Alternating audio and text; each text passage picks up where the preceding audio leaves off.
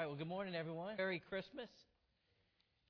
Get ready to head into the new year in 2016. And before Pastor Gary leaves, I just want to make sure that we can, since we're recording this, that everybody knows he did say I was tough. And we can get that on the recording there. So, actually, being tough is what I'm going to talk to you a little bit about today. Because I thought to myself, as we head into the new year, into 2016, what would be some good marching orders or some good guidance to kind of help us as we head into the new year? And I remember this time last year preaching a message to you about Nehemiah and how Nehemiah saw the state of his country and the need to rebuild. And Nehemiah did it. But we didn't talk a lot about his character. We didn't talk about how tough he was or how he dealt with opposition. So we're going to talk about that a little bit today. But as we think about being tough, I do have a question. How many tough men do we have in here today? If you're tough, would you please raise your hand? Any tough men, raise your hand. What? No, there were more tough men in the first service. This is crazy. We don't have any tough men in here. Well, I see a couple guys that I know aren't tough for sure. Let's see. Okay, well, hopefully by the end of the service, we'll see some tough men raising their hands. I raised my hand. I'm tough. I'm not afraid to admit it. Actually, let me share with you a story about being tough. Probably about 6 or 7 years ago, I was pastoring down in Florida at our church down there. And a friend of mine, Matt, who lived close next door to me, used to come over all the time. And he would teach my boys karate-type moves, and he was a very athletic guy. He was built like the Incredible Hulk. I mean, this guy was like a superhero almost. And when he came over, my boys were just enamored about this amazing things he could always do. And, you know, tough guys, we have to stick together. So I'm like, well, he's tough, and he can hang out with me. And so he came over one day, and he had a samurai sword. And I don't know how he did this, but he was able to take a samurai sword and slice through a glass bottle without breaking it. Have you ever heard such a thing? Slice right through it, just like butter. And so he was showing my boys this, and they were like, that's amazing. And so I went inside, and I knocked out about 50 push-ups, and I put my tight shirt on, and I walked outside with my muscles rippling. And I went outside because tough guys hang together, right? And you know what happened? He said, Terry, I know you're tough, and I'm paraphrasing. This is probably what he was thinking. Terry's tough like me, so I'm going to let Terry use the samurai sword and show his boys how he can slice through this glass bottle. So I grabbed that samurai sword, I picked it up, and I was getting ready to slice through this bottle. And then I had a bunch of muscle spasms in my chest from doing push-ups, because I don't know push-ups that often, you know. So I couldn't even move the sword. And I was like, Matt, can you take this back? And so my boys were laughing, and they remember. And it's really embarrassing. The reason I share that with you is because as I'm talking about toughness today, I'm not talking about physical toughness. I'm talking about spiritual toughness. And I think it's important that we understand what it means to be spiritually tough, to be strong in that capacity, because I believe it also points us in the direction of being courageous.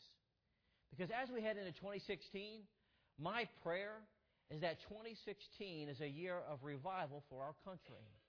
That it's a year of revival for our community, for this church. And in order for it to be a year of revival, we're going to have to be tough. We're going to have to be courageous. We're going to have to be willing to step out and do those things that we might be uncomfortable with doing. I pray that 2016 is a year of revival, and in doing that, you're going to have to be tough. Now, I want to dig into the book of Ezekiel here, if you want to begin turning that way this morning. And I want to look at some scriptures.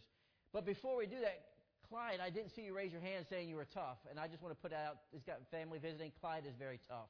Everybody, Clyde is tough. But as we get into the book of Ezekiel, and we're talking about tough men, I want you to think about this. I want you to think about what God is actually calling for and how we can respond as we head into 2016. So if you open your Bibles to Ezekiel chapter 22, we'll be looking at verses 23 through 31. And if you would, please stand out of reverence and respect to reading of God's Word this morning. Ezekiel chapter 22 will be in verses 23 through 31. Ezekiel chapter 22, verses 23 through 31. Now it begins out by saying this. It says, And the word of the Lord came to me, saying, Son of man, say to her, You are a land that is not cleansed or rained on in the day of the indignation. The conspiracy of her prophets in her midst is like a roaring lion tearing the prey they have devoured people. They have taken treasure and precious things. They have made many widows in her midst. Her priests have violated my law and profaned my holy things. They have not distinguished between the holy and unholy, nor have they made known the difference between the unclean and the clean. And they have hidden their eyes from my Sabbath, so that I am profaned among them. Her princes in her midst are like wolves tearing the prey to shed blood, to destroy people and to get dishonest gain. Her prophets plaster them with untempered mortar, seeing false visions and divining lies for them, saying, Thus says the Lord God, when the Lord had not spoken. The people of the land have used oppressions, committed robbery, and mistreated the poor and needy, and they wrongfully oppressed the stranger. So I sought for a man among them who would make a wall and stand in the gap before me on behalf of the land, that I should not destroy it. But I found no one. Therefore I have poured out my indignation on them. I have consumed them with the fire of my wrath, and I have recompensed their deeds on their heads, says the Lord God.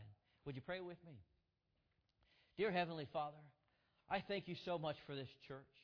I thank you for this place where we can come together and worship you, Father. We pray right now that your Holy Spirit is present in this place.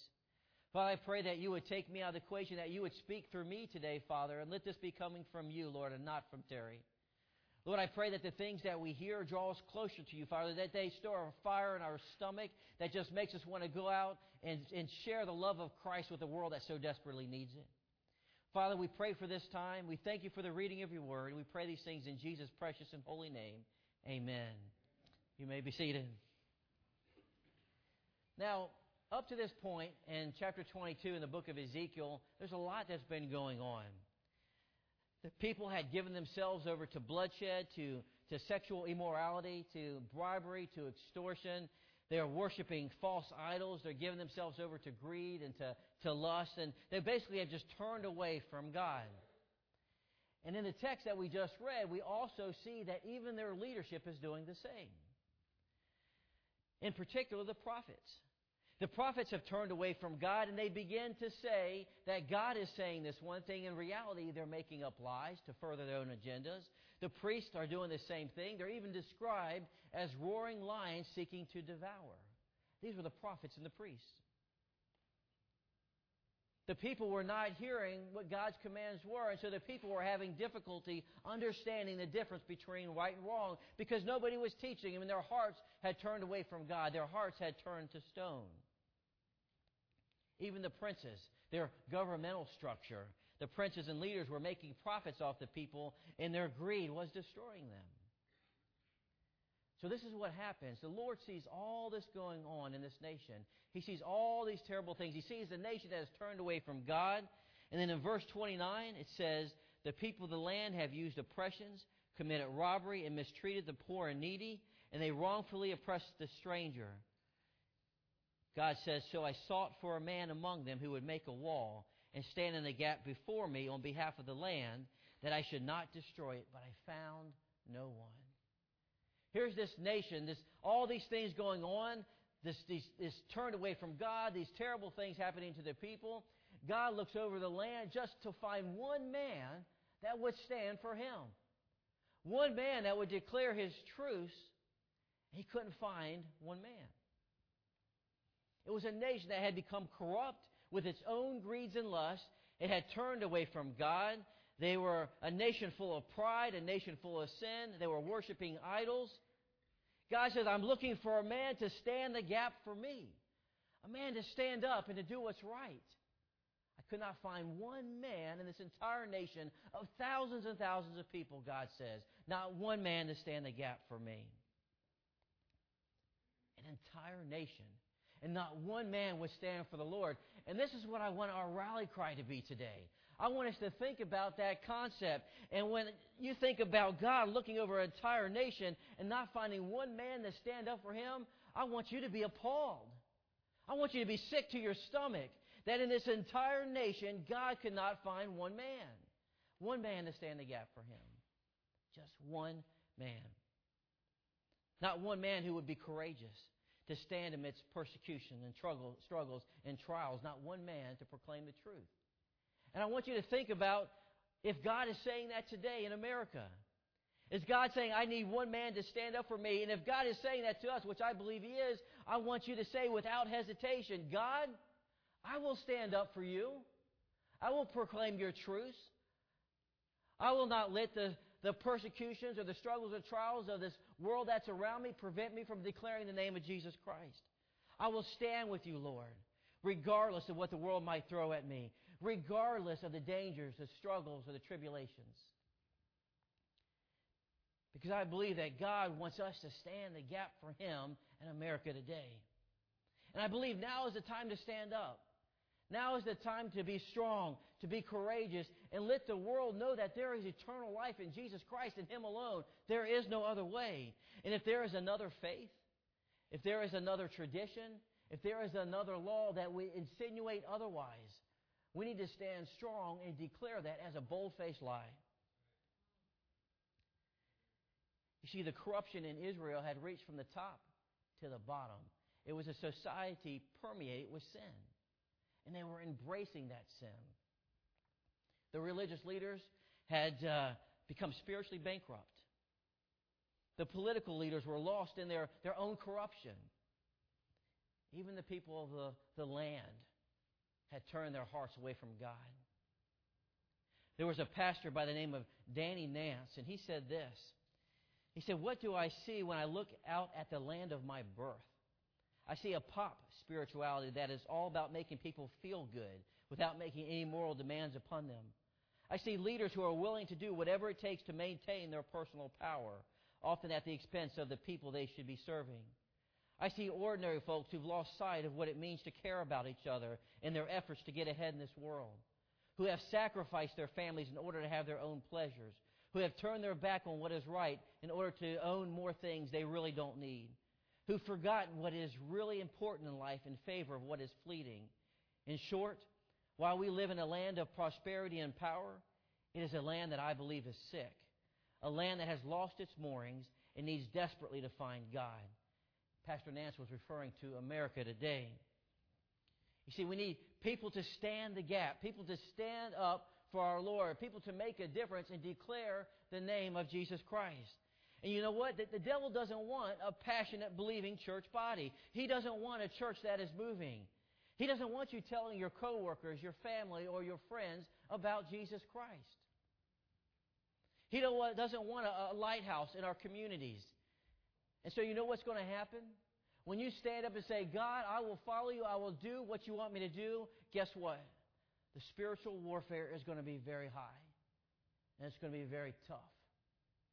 Church planting taught me this. When I was down in Florida planting our church down in Jacksonville, we had fights in the parking lots. We had break-ins. Our church got broke in twice and stole a lot of stuff out of our church. One day I was preaching just as I was now, preaching to the church. It was right in the middle of the sermon. This man comes busting in the back door, and he's got a machete in his hand. And he says, "Jesus Christ is not the only way. Being beheaded is the other way." And then he runs out the back door. So you know what I did? I said, "That's not true. Can somebody go see where that guy went? Call the police."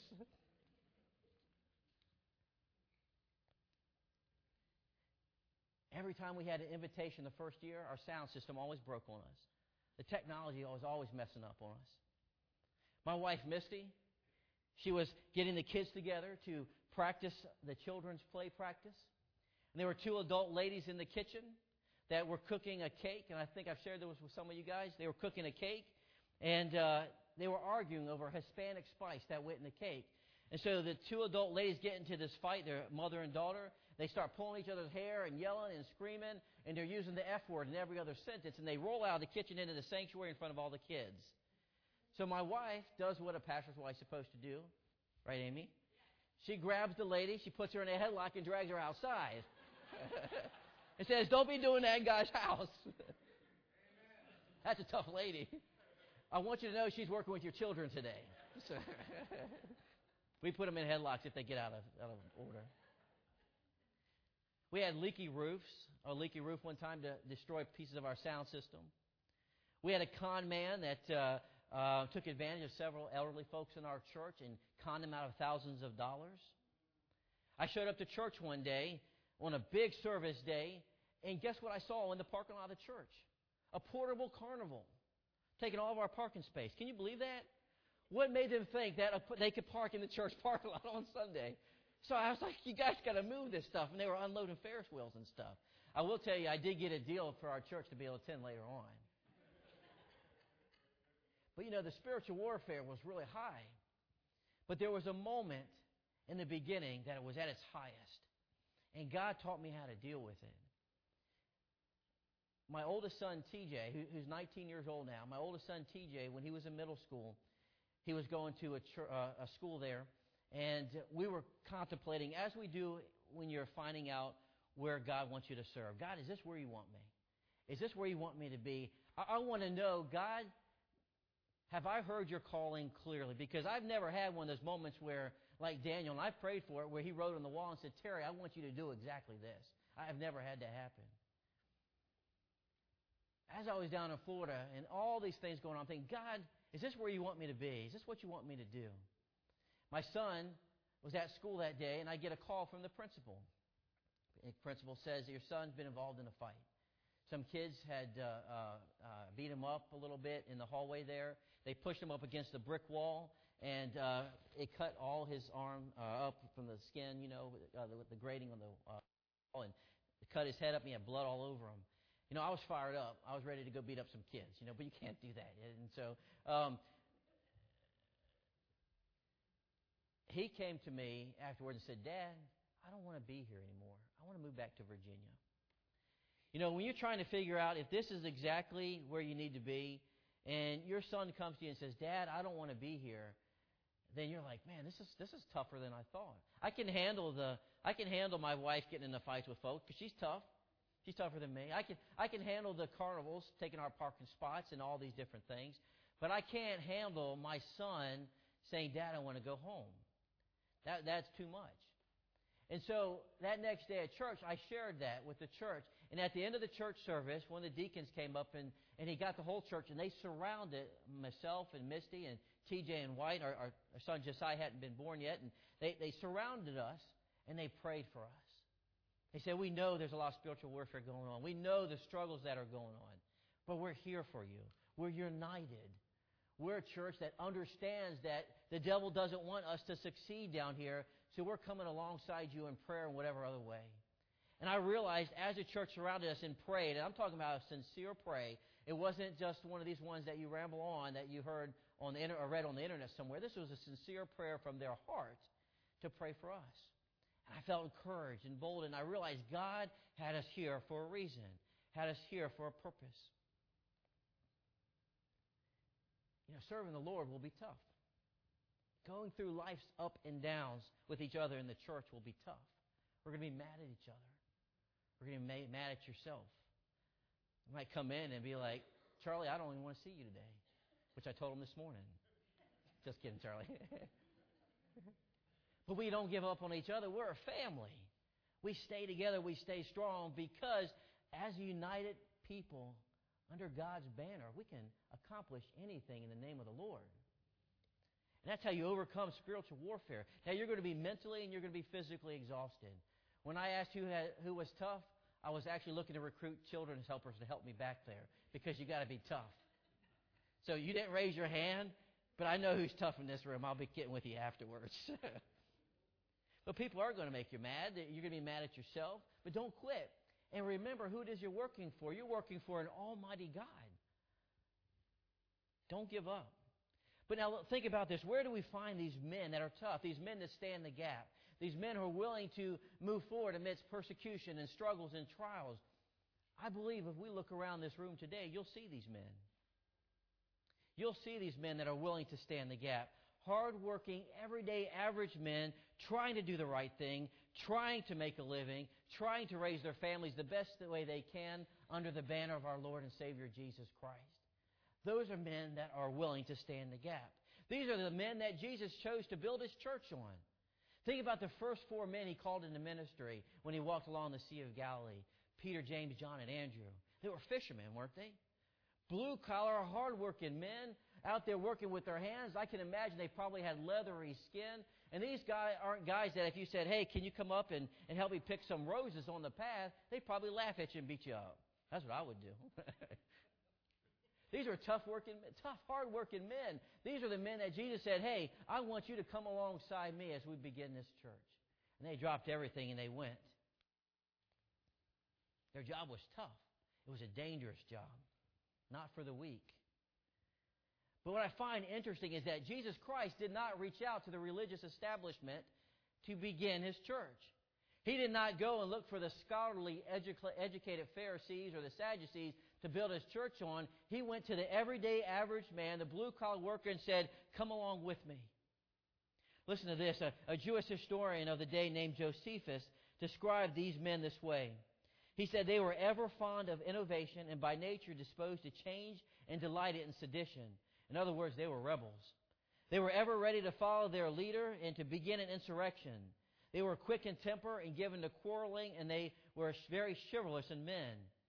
The Talmud, which talks about Jewish history and ethics and all that, it said this of these men. It said they were more anxious for honor than for gain, quick-tempered, impulsive, emotional, easily aroused by an appeal to adventure, but loyal to the end. These were tough, hard-working men. These were rebels. These were men that would not conform if they didn't believe in a certain cause. And Jesus chose these tough men, so the question we have to ask is why? Why did He choose these men to begin His church on? And I believe it's because it's exactly what we read in the book of Ezekiel, that He wanted men to stand the gap. Men who would say, "You know what? What you are doing is wrong," and not be afraid to say it. Men who would not embrace the evils of the world. Men who would love Jesus Christ and His church and do everything they could to raise their family that way. Men who would draw a line in the sand and say enough is enough if need be. These weren't timid men. These were tough, hard-working men. Now, they had their ups and downs. We see that all throughout Scripture. But particularly as we see after Jesus ascended, we see these men rallying to a cause and experience persecution and struggles and tribulations that for some of us we could never, ever imagine. But they stayed the course. They were tough, strong men. But think about it. Jesus talked to the religious leaders of the day on multiple occasions. He was in and out of their temples, yet He did not ask them to come with Him. I mean, they were teachers of the law, right? Wouldn't it make sense to have them alongside you with that kind of knowledge? In addition, in the Jewish culture of the day, a rabbi, the way they chose their disciples is they would look for those that are doing the best in their schooling and their education. They would choose the best of the best to be their disciples. If you did not make the rabbi list, then you end up becoming a fisherman or a blue-collar worker in that day. But those were the men that Jesus Christ chose to begin the work with. Men who would stand the gap, who would stand tough, who would stand up amidst struggles and trials and persecution. He wasn't standing outside the seminary waiting for the next graduating class. He chose these two tough men to begin His work. And if you're thinking sometimes, God, I can't serve you.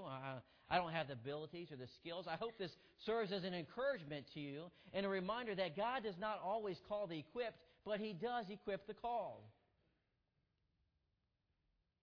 Now, somewhere over the years, and I struggled a little bit last night as I was preparing this message how to say this, but somewhere over the years, I think in America, somewhere over the years, we've taken the toughness out of the ministry. And I believe that we've created a Christian culture of wimps. Now, don't get me wrong. There are a lot of strong, wonderful Christians out there serving the Lord, serving hard. But there are also a lot of wimps out there. And when I say wimps, I mean those that are bold only when it's convenient.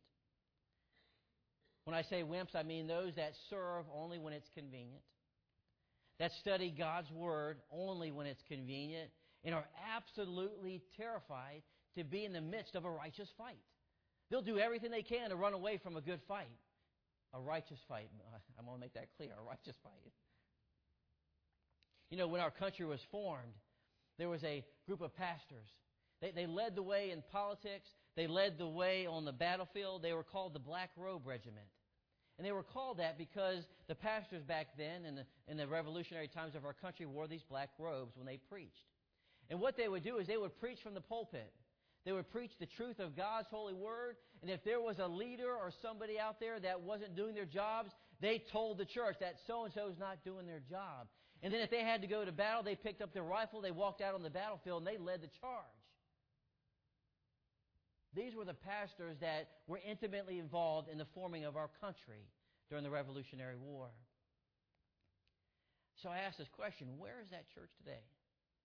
Where are those pastors today, those leaders today? Where are the men who will stand the gap in the face of opposition, judgment, and persecution? Where are the men who will declare the name of Jesus Christ no matter where they are? Where are the men that will, for all the world to see, will embrace Jesus Christ as their Lord and Savior and declare political correctness as what it so often is, a correct, clever way or cover of telling a lie? You know, this message today for me has a very personal meaning because I often go to pastor meetings, particularly when I was pastoring full-time in Florida, and I'd go to these meetings sometimes with 50 to 100-plus pastors, and I'd talk to them, and some of them were just so over-the-top magoo, if that's even a word. Just so gentle to the point where you seem like there was not a tough bone in their body. And I say that not as a slight to being gentle, but I say that they appeared to not even want to ever get dirty. They didn't want to go into a tough neighborhood. They were afraid of causing waves. Even once on a mission trip, I had a missionary come up to me as he was getting ready to preach the gospel to a group of gang members. He came up to me and said, "Pastor Terry, would you mind preaching? Because I'm afraid of their response." And my response, "Man, toughen up. Declare the name of Jesus Christ no matter who's there. Don't be afraid. Because everybody needs to hear the name of Jesus Christ." And you know, when I preached to those gang members, they were all kind of intimidating. But the leader of the gang prayed to receive Jesus Christ, and others followed. This is personal for me because there's another side to me. Many of you might not know since you only see me on Sunday mornings. You know, after 23 years in law enforcement, I've been in fights. People have shot at me. They've tried to stab me. And you know what? Man, I loved it. It's a lot of fun. As long as you don't get hurt, you know. The very first sermon illustration I ever shared with this church over 13 years ago was this. Of a patrol incident when I was serving as a police officer down in Mississippi. There was a place called Club Divine. And a man that was selling crack cocaine, his name was Six Pack. Does anybody remember the story? I think just a couple. I know my son does. Six Pack was the drug dealer for this entire area called Turnkey in Gulfport, Mississippi. I had arrested him for simple possession of other narcotics, but I can never catch him selling crack cocaine. Well, one day he's at the club called Club Divine, and I parked my patrol car around the corner, and I walked up just to see what was going on. And I saw him actually making a drug deal. So I said, Gulfport 166, signal 30, which means we have narcotics transaction in progress. Send me a backup unit. And I was a rookie officer at the time, been a police officer maybe 6 months, and I go running after Six Pack. Well, Six Pack drops the cocaine down, runs into the club, and as I chase him into the club, somebody hits me with a chair as soon as I walked in. And I was like, this is great. Not really. Afterwards, I was thinking how cool to be able to tell that story, but I ran through there. He hit me with the chair. Then we got up, chased him to the kitchen. He went to the kitchen. He slid on the grease. I slid on the grease right behind him. We both went sliding out the back door, and it was just like a movies. You know, you think that stuff doesn't happen. It happens sometimes. And so we slid out the back door, and he was in a chain-link fenced area. And he turned around, and he said, "I'm not going to jail." Now, I'm a rookie police officer at the time, and you know you have a badge, and so it gives you superpowers and super strength. So you can do anything, right? Absolutely right. No, just kidding. I see Six Pack, and I say, "Six Pack, you're going to jail." He says, "No, I'm not." I said, "Yes, you are." He says, "No, I'm not." I said, "Yes, you are." And we go back and forth like that a couple times. And then finally, I run after him, and I tackle him just like this, and we fall on the ground. I handcuff him, stand him up, and that didn't happen at all. Actually, when I ran into Six Pack, I bounced off him like I was hitting a brick wall. Because Six Pack was 6'4". He was about 350 pounds. He didn't have a six-pack. That was just a nickname. I don't know why I gave it to him. But a very, very heavy guy, but solid. And so he and I began to wrestle around. He tried to get my gun. And as we wrestled around, he finally got face down on the ground. And I was trying to get his hands behind him. But his hands, I needed 2 handcuffs to actually be able to cuff his hands behind him. And so I was struggling there. So I pull out my pepper spray. And I say, quit resisting, quit resisting. And as I spray him, I do what they teach in the academy, and I sprayed myself as well, because they teach you that. And now I can't see, he can't see, and he stands up. He does a push-up with me on his back, he stands up, and I'm holding on to the back, and my feet are dangling there. Quit resisting, I keep telling him. And he slams me into the back of this old-style pickup truck that was in the back there. And I grabbed a mirror that was on the side, and I just held on as best I could. My saving grace was that he was very overweight, and he got exhausted quick, and he fell down onto his knees and just pretty much gave up. And I handcuffed him, and I stood there like I just caught a big bass, like catch fishing, I share that with you because when I see the lights, man, I want to go. I want to be there to stop the bad guys. I want to be there to help. I love the dirt. Man, I love the mud. Billy and I, we talked about this before. I love cooking a steak out over the fire and just eating it just with a fork, with no plate. And if it lands and gets some dirt on it, that's okay. Just adds flavor. Down in Florida, I love fishing next to alligators because you're afraid that one's going to come out of the water there. And poor little Wyatt with me fishing one day, a log came floating around the corner. He goes, no. I said, buddy, it's just a log. I like a challenge. When things get tough, that lets me know that we are headed in the right direction. When I shake your hand, I told this to the first service, shake your hand like you mean it, squeeze that thing. They squeezed my hand, everybody's second service, trying to break my fingers to prove a point. But be tough, be certain, be confident. And I share this with you. I share these things with you because the reason I came back to Beaverton Baptist Church is because when I look around this room, I see tough men, tough women, willing to stand up to do what's right, to roll up their sleeves and get dirty if need be, willing to go out and stand up for our Lord and Savior Jesus Christ, no matter how hard it gets. You can't be afraid to get dirty because it's going to happen when you're involved in the ministry in many ways.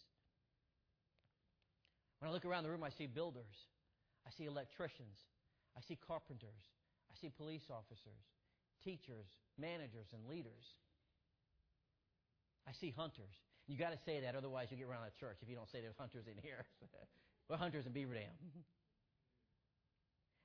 We need tough men to stand the gap. Tough men to draw the line in the sand. And what happens when you're a tough man and you say, okay, God, I'm going to answer your call. I'm going to stand the gap for you. I know what the mission is. I need to be part of the solution in my family. I need to be part of the solution in my community, in my state, in my country, and the solution is Jesus Christ. I know what the mission is. But how do I deal with opposition? How do I deal with when things get hard? Now, this time last year, I preached a sermon to you out of the book of Nehemiah that basically said this, that we are a country that is in need of a revival. We need to get up. We need to do like Nehemiah did. We need to be part of the solution. Over this last year, we started the Salt and Light Ministry to provide some actionable items in ways that we can be part of the solution. But we've never talked about how you deal with opposition. And it's going to come. I'm 100% positive it will come. Nehemiah dealt with the opposition. And I want to dig into that a little bit. If you want to turn to Nehemiah chapter 4 with me. Nehemiah had been called to rebuild his country. He prayed for 4 months, God, please send somebody. And God's response was, okay, Nehemiah, I'm going to send somebody. And guess who I'm sending? I'm sending you. So Nehemiah goes, he prays, he goes, he plans, he prepares. He gathers the people together. They become inspired that God is alongside them as they're rebuilding the nation of Jerusalem. They're rebuilding their midst of building walls and gates and city buildings. And then the opposition really ramps up. And look how Nehemiah deals with that. In Nehemiah chapter 4, verses 1 through 9, it says this. But it so happened when Sanballat heard that they were rebuilding the wall that he was furious and very indignant and mocked the Jews. And he spoke before his brethren in the army of Samaria and said, what are these feeble Jews doing? Will they fortify themselves? Will they offer sacrifices? Will they complete it in a day? Will they revive the stones from the heaps of rubbish, stones that are burned? Now Tobiah the Ammonite was beside him, and he said, whatever they build, even if a fox goes up on it, he will break down their stone wall. And so Nehemiah prayed. He said, hear, O God, for we are despised turn them from their reproach on their own heads, and give them as a plunder to a land of captivity. Do not cover their iniquity, and do not let their sin be blotted out from before you, for they have provoked you to anger before the builders. So we built the wall, and the entire wall was joined together up to half its height, for the people had a mind to work. Now it happened when Sanballat, Tobiah, the Arabs, and the Ammonites, and the Ashdodites heard that the walls of Jerusalem were being restored, and the gaps were beginning to be closed, that they became very angry. And all of them conspired together to come and attack Jerusalem and create confusion. Nevertheless, we made our prayer to our God, and because of them we set a watch against them day and night. Now think about this. They're rebuilding their nation. They've seen that their nation was crumbled. It was in ruin. And the more further they get along, the more and more the opposition is there. There's even a point in our text where you see that Nehemiah's builders, they're having a shovel in one hand and a sword in the other as they try to be about this work. But here's what happens. They're doing what God wants them to do, and Sanballat begins to lead the opposition. Now, he was an official of the Persian Empire, and he felt that what Nehemiah was doing would directly minimize his power and authority. In the text, it describes him as furious and indignant, which in the Hebrew context actually means burning with rage. This guy was fired up. He was upset that Nehemiah would dare to gather the people together to try and restore this nation. And so the first thing he does, which is very interesting, the first thing he does is he begins to mock them, to laugh at them, to judge them. He calls them feeble. Look at those feeble Jews. Look what they're trying to do. They're not going to accomplish this. This is crazy. He begins to mock them and judge them. These Jews are being laughed at. They're being judged because they chose to follow God's plan. And I thought to myself, does this sound somewhat familiar today? You know, you watch the national media sometime and you see that they love to mock often our Christian values or describe us as some sort of crazy radical folks because of the things that we believe in God's holy word. But the reason that they do this, the reason they mock and laugh at our Christian values sometimes is because the world cannot understand true faith. It cannot understand true love. The world cannot comprehend acts of kindness that don't have a selfish agenda behind them. Remember, God said, "My ways are not your ways." So the world will not understand the moving of God. And when God is moving the people to restore this nation, the people that are opposed to it are not going to understand what God is doing. So they're going to mock. They're going to laugh. But how do we respond? When we say, "God, I'm ready to stand the gap for you," and then we begin to be laughed at. We begin to be mocked or to judge. How do we respond? Are we tough enough to stand up amidst that beginning level of opposition? To say, "I don't care what you think about me. I'm going to stand up for what is right. I'm going to declare the truth of Jesus Christ, regardless of how much you judge me or laugh at me or mock me." In the midst of that, do we even more proudly declare the name of Jesus Christ, regardless of what anybody thinks of us? Nehemiah's here. He's being laughed at. He's being mocked. He's being ridiculed. But he does not stop. He continues on with the work that God has called him to do.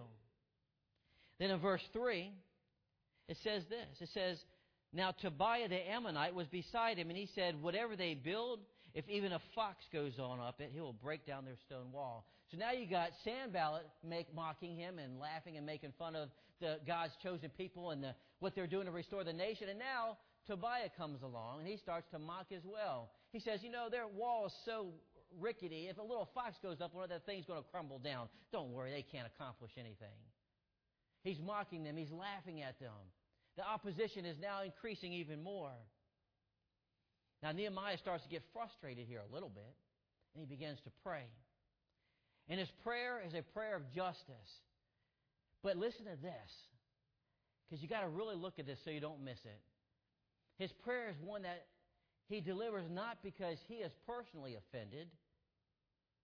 He's not personally offended at Sanballat's mocking. He's upset because he was mocking God. And that's why he was upset. Because what God had called the people to do was from God. And in their mocking, they were mocking God. Now think about that for a moment. I know we get upset about all kinds of things. The worst time to call me on the phone is when I'm stuck in traffic listening to conservative talk radio, because I'm getting all fired up and I'm upset about everything. We get upset about things. Jesus shows us how to deal with that, to be forgiving, to be compassionate, to be kind. But let me tell you this, we need to get upset.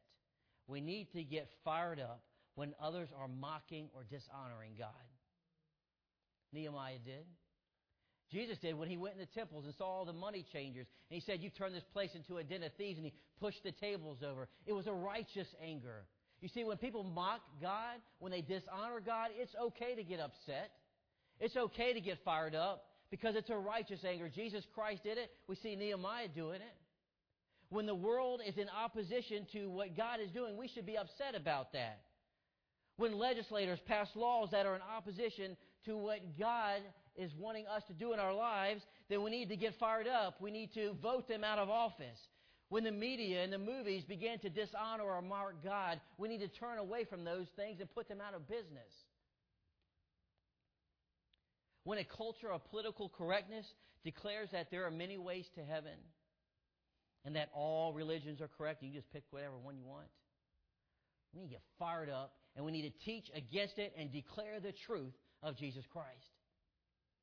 You see, regardless of if you're being mocked at, you're being laughed at, you're being judged, you need to stand up, be tough, and do what's right. Are we tough yet? Raise your hands if you're tough. See, we got some tough people filtered in. We got some children's volunteers coming in. That's good news. So, Nehemiah was being mocked at. He was being ridiculed. But you know what? He didn't stop. He continued moving on. And it says this in verse 6. It says, so we built the wall, and the entire wall was joined together up to half its height, for the people had a mind to work. They did not let this mocking, this laughter, this opposition stop them from what they're doing. God puts it in His hands, and they continue to do what God had called them to do. But look at the end of verse 6. It says the people had a mind to work. They were united. They were a team. And it's here where their passion was developing because they were doing God's work together. Their new country needed help, and they knew this. They knew that they all needed to be about God's business. God was not just using Nehemiah alone. He wasn't just using the priest alone. He was using all the people in this nation coming together, united to restore this nation. That was His plan of how to restore the nation of Jerusalem. Everyone coming together to be about God's business. So there you have it. The solution of how we get involved in the restoration of our nation today. Not just the political leaders, not just the pastors, not even legislative overhaul will restore our nation. It'll be all God's people coming together with a very clear purpose of sharing the gospel of Jesus Christ with a nation that so desperately needs it. So they build this wall. They're working together as a team. They're experiencing opposition, laughter, mocking, those kinds of things. Oh, you can't do this. You can't do that. But then the opposition does what? When you're doing God's work, do you think the opposition builds a little bit and then stops? No. Sometimes it gets harder and it increases. And so look what happens in verse 7 and 8. It says, now it happened when Sanballat, Tobiah, the Arabs, the Ammonites, and the Ashdodites, so you got now all these people coming together, heard that the walls of Jerusalem were being restored and the gaps were beginning to be closed, they became very angry. And all of them conspired together to come and attack Jerusalem and create confusion. You see, the opposition has increased now past just mocking and laughter. Now there is a threat of physical harm. If you rebuild this nation, we are going to kill you, is what they're saying. We're going to attack you. Sometimes things get worse before they get better. Sometimes you might be thinking, okay, God, I've prayed. It's supposed to get easier now, right? No. What we see here is even after prayer, the opposition continues to increase. Things continue to get harder. Now they're experiencing the threat of physical bodily harm. And I thought to myself, in our dealing with opposition, when God has called us to do something, maybe we can deal with the laughter. Maybe we can deal with the mocking and the judgments. But if somebody threatens your life, are we going to continue on? Are we going to say, okay, God, I'm going to be here no matter what? You want to hear a very hard question? A very hard question. I just got back from New York a couple of weeks ago, dealing with the NYPD there on some things, and we talked about the state of terrorism in our country. One of the cases was, and I don't know if you saw it on the news, it was of the shootings that occurred there, happened overseas, and actually some here as well, where there were folks asking the people they were shooting if they were Christians or not. Anybody remember seeing that on the news? If they declared that they were a Christian, they shot them. If they declared that they were of another faith, a Muslim faith, they did not shoot them. They were here. We're reading Nehemiah. If you do God's work, we're going to kill you, is what they're saying. How do you answer that question? You just saw somebody get shot. How do you answer? That's a tough question. A lady at work asked me at the sheriff's office, she said, what do I tell my kids if we had an active shooter situation in school? What should I tell them to say? Man, that's a tough question. They're experiencing this right now in the book of Nehemiah. They're experiencing this right now as they're rebuilding the city of Jerusalem. And their response is they continue to move forward. They continue to be about God's business. The opposition had increased. They didn't stop. The opposition was no longer mockery or laughter or judgment. It was physical harm, possibly death. How many of us would have quit by now? How many of us would have said, this is too much, enough is enough? Let somebody else finish restoring this nation. Let somebody else finish building these walls. I can't do this anymore. I'm going to quit. How many of us would have stopped when we become in physical danger? But they didn't. They worked very hard. And then we see in verse 10 that they worked so hard that they were physically and mentally exhausted. So not only did they respond with saying, we're going to continue moving forward, but they responded and they worked so hard that physically and mentally they were wiped out.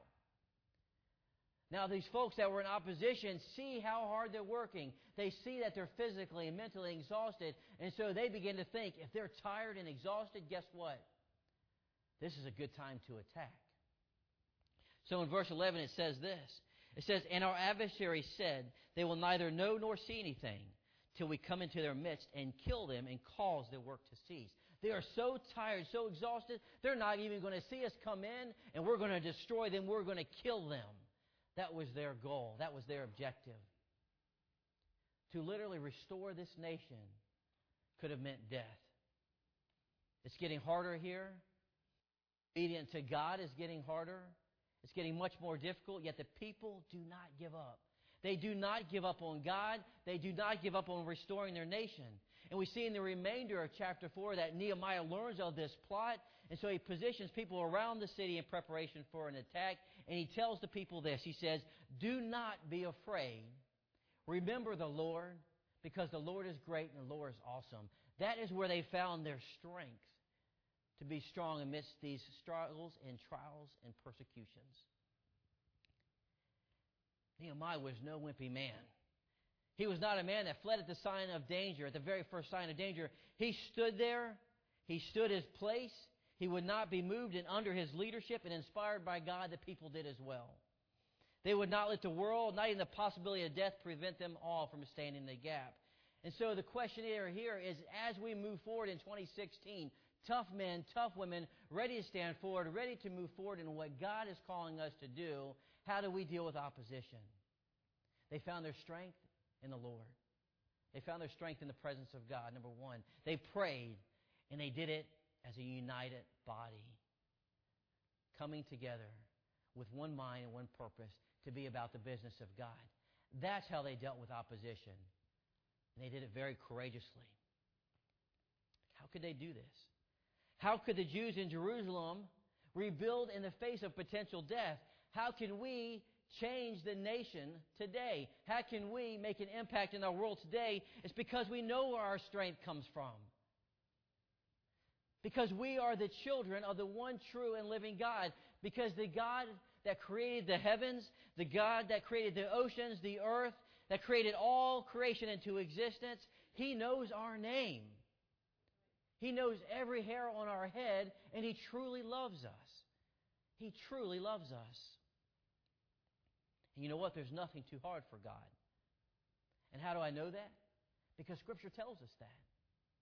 One of my favorite scriptures in the Bible is when Sarah and Abraham are told by God that Sarah's going to have a child. And Sarah says, that's an impossibility. I'm 90 years old. Abraham's 100. That's too hard for you, God. And so you know what God says? He says, Sarah, is your God too small? He says, Sarah, is there anything too hard for the Lord? The answer is no. There's nothing too hard for God. Abraham and Sarah were reminded that the God who spoke them into existence is the omnipotent God. He is an all-powerful God. He takes those who are dead and He makes them alive again. He takes the sick and He heals them. He takes broken relationships and He restores them. He can even restore a nation. We've seen Him do that over and over again. And when you look at history, and you see how God has restored nations, we also see times of great struggle and great sacrifice. And it's during these times that God is calling out to, and He's saying, I need men to stand the gap. I need men who will resist opposition, who will work as a team, who know the mission and know where their strength comes from, and will fight the righteous fight, will fight for what's right, regardless of how hard it gets.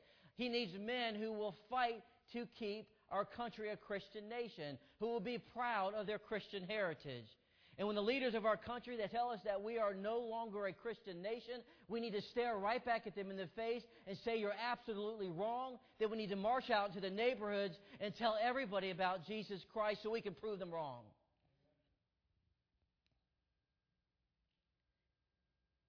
You see, God can restore our nation. We're not too far gone. Regardless of what you see on television or regardless of what we're saying or what people say. God can restore our nation. Now let me share this final thought with you.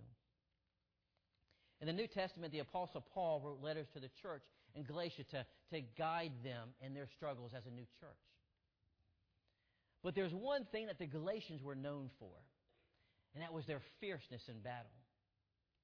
The Galatians lived in an area that was considered the worst defensible area in the region. And people didn't understand how so often, after battle after battle after battle, they would continue to win these battles. They didn't have the training. They didn't have the great geographic location, so they were dumbfounded. But the secret, I believe, is in their motivation. You see, when the Galatians went out onto the battlefield, they were also required to bring their wives and their children with them. So the wives and the children stood right behind them on the battlefield, on the front lines, as they were fighting these other countries. If they lost, their families were either put to death or they were sold into slavery. If they won, their families lived, and they kept everything that they loved. I believe the reason they won the battle is this: because you fight differently for something you love. You know, it's our love for Jesus Christ that makes us fierce in battle, and that makes the world take notice. And when the world takes notice, as Christian believers, you know what we do? We point the world to Jesus Christ and say, here's why we can be the way we can. Here's why we can face adversity. Here's why we can face struggles and trials and tribulations and not give up, because our strength comes from a God who's the creator of the universe. That's why we can be fierce in battle. And we love Jesus Christ so much that our love for Him gives us that ferocity, gives us that fierceness in battle that helps us to win battle after battle after battle, with the knowledge that when Jesus Christ died on the cross for our sins, the victory had already been won. You see, in the book of Ezekiel, God looked upon His chosen people, the nation, and He said, I could not find one man to stand the gap for Him. We cannot let our country repeat the mistakes of history. And I believe today, as He looks down upon us today, He's desiring for us to stand the gap as well, to declare His name to a world that so desperately needs it. And today, I have called out the tough men. Today, I have asked our church to stand up for our country and to do what is right. You've been asked to be part of a righteous fight in the midst of ongoing spiritual warfare, and you've been shown where we can find our strength in our Lord and Savior Jesus Christ, and we need to do it together. We need to do it united. We need to do it as a family and body of believers. Because if we're not together in this thing, then we'll be divided, and that's where the difficulties happen. I pray each of you are ready to answer the call. When God looks down upon us today and says, I need men to stand the gap for me. But before you can answer that call, you have to be right with Him. Knowing that Jesus Christ died on the cross for our sins, that He was buried, that He rose 3 days later and He's living today, and that He is the only way to eternal life. Regardless of what the world might want to say, Jesus Christ is the only way to eternal life. There's no other way to heaven but through Him.